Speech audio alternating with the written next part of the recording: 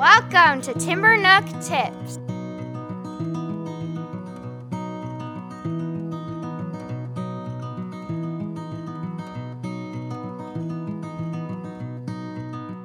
Welcome to Timber Nook Tips. Jeff Johnson here with Angela Hanscom. Angela, how are you doing? I'm doing good. I was just saying that I have more reflection time. Yeah, we're living in a world where we all seem to have a little bit more time on our hands than in the pre-plague days. Yeah. And so, what have you been reflecting on?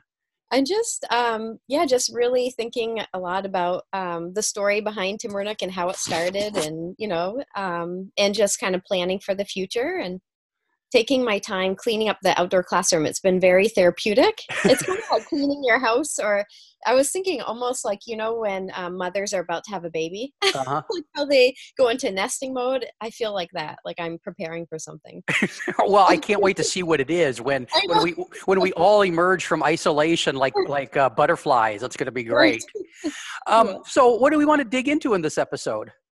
So yeah, I thought we could talk a little bit about natural environments compared to, I guess, like adult prepared environments indoors, and how those vary as far as the sensory benefits. Excellent. Let's jump in. My experience is that natural environments, those natural settings just seem to offer more. Yes. We could just sum it up right there. Yeah, there. Okay, there's the episode, people. Thanks. Because no matter how well you plan, you may not be able to plan for what they need, but in natural environments, they just kind of dig in and just kind of make what's there work to their needs. I don't know if that makes any sense. Yeah, well, I guess it for me, like because I'm an occupational therapist, I often think about what a typical occupational therapy environment looks like, and how that compares to the outdoor setting. So first of all, occupational therapists are actually found indoors usually. So we're often in clinic settings. We call them sensory gyms.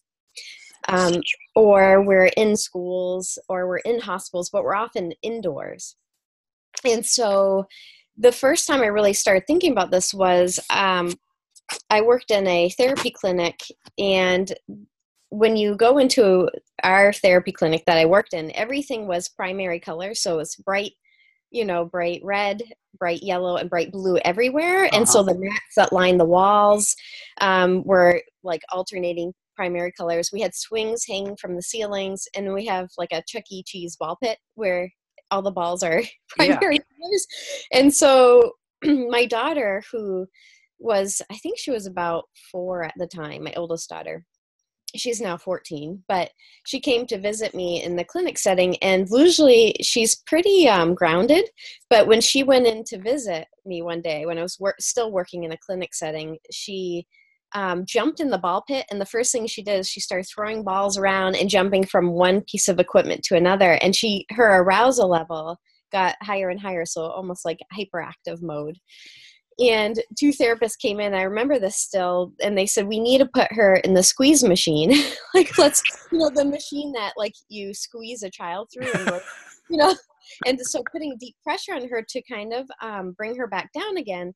And I thought, like, here we are, we're supposed to be sensory experts, and our environment is overstimulating. And that was the first thought I had, and starting to really like relook at our therapy clinics and even our early childhood settings. What do our environments look like, and how does that compare to an outdoor environment where a lot of the stimuli, and we can jump into this a little bit later, but is very calming and organizing. So, go ahead. My experience with that is I spent a bunch of years running a after school program, and all of our activity rooms, including the gymnasium, were this bright, shock your eyeballs yellow.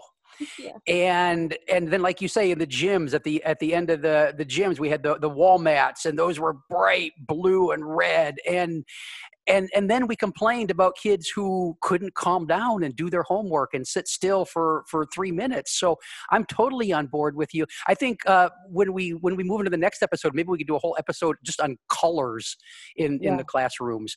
And so the whole basic takeaway for maybe this little arc we're going to go on is that the more we can bring a little bit of the natural into our classrooms, the better, but also the more we can get into the natural, those real natural settings. That's probably our first choice, right? Yeah, absolutely. So the primary colors and having equipment everywhere was very disorganizing, basically. It's the opposite of what we really want for a child to learn. We want them to be organized and prepared to learn. So some of our environments, thinking about colors is one thing, decluttering. And we can talk about this later too, but even like the amount of children in one room those are all factors on how, to think about how do we not overstimulate our children with our environments. When you say we want them to be organized, does that mean we want them to be able to find their shoes when they get up in the morning, or does that mean we want their bodies, just the sensory systems and their body systems to be organized, or both? Yeah, what I mean is to be grounded and to be calm and alert is really an organized state for a child. Those are the two things I think about: being calm and being alert, like ready to learn. So you don't want them so calm that they're falling asleep, but you want them calm, grounded, and ready to learn. That, I think we could all go through life a little bit better if we existed in those states a little bit more. Yeah. I got one last question for this episode, and it involves my dogs.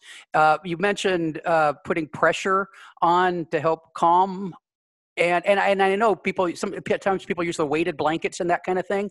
Is this why at the end of the day, when I'm sitting in bed reading or watching an episode of The Sopranos and my big old lab boxer mix comes down and just flumps down on me, I'm like, okay, life is good, and I'm calm and I'm centered and I'm kind of ready to go to sleep right now? Is that any relation to what you were talking about? Yeah, the deep pressure helps to override that, and is very calming. So helps override that light touch sense too for children. But that probably needs to be a whole episode too. There's so much. So it's okay that Slinky thinks he's a lap dog. Yeah, that's right. A 70-pound lap dog. Yeah. Any more on this one before we wrap this one up?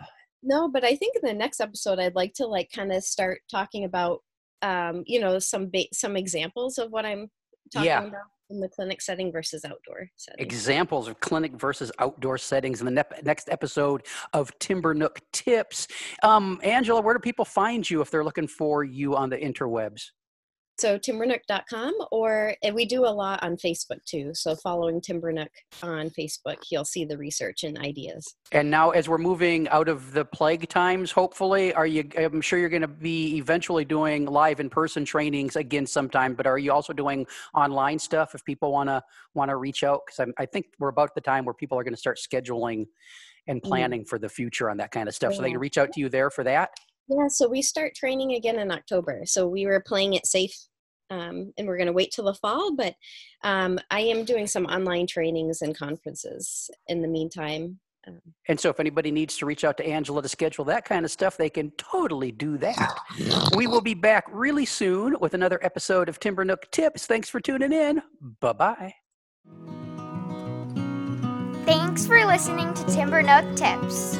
Share your questions and comments at playvolutionhq.com/podcast/Timbernook. For more Angela, visit timbernook.com. For more Jeff, visit explorationsearlylearning.com. Like the show? Want to listen to episodes early? Consider becoming a patron. Starting at the $3 a month level, patrons get access to a custom patron-only feed where we put out episodes of Upstairs Studio podcasts like the Child Care Bar and Grill, Miss Becky's Classroom, That Early Childhood Nerd, the Renegade Rules podcast, and others early. That feed is just for patrons. You could be one of them. Go to patreon.com/PlayvolutionHQ or click the link in the show description to learn more.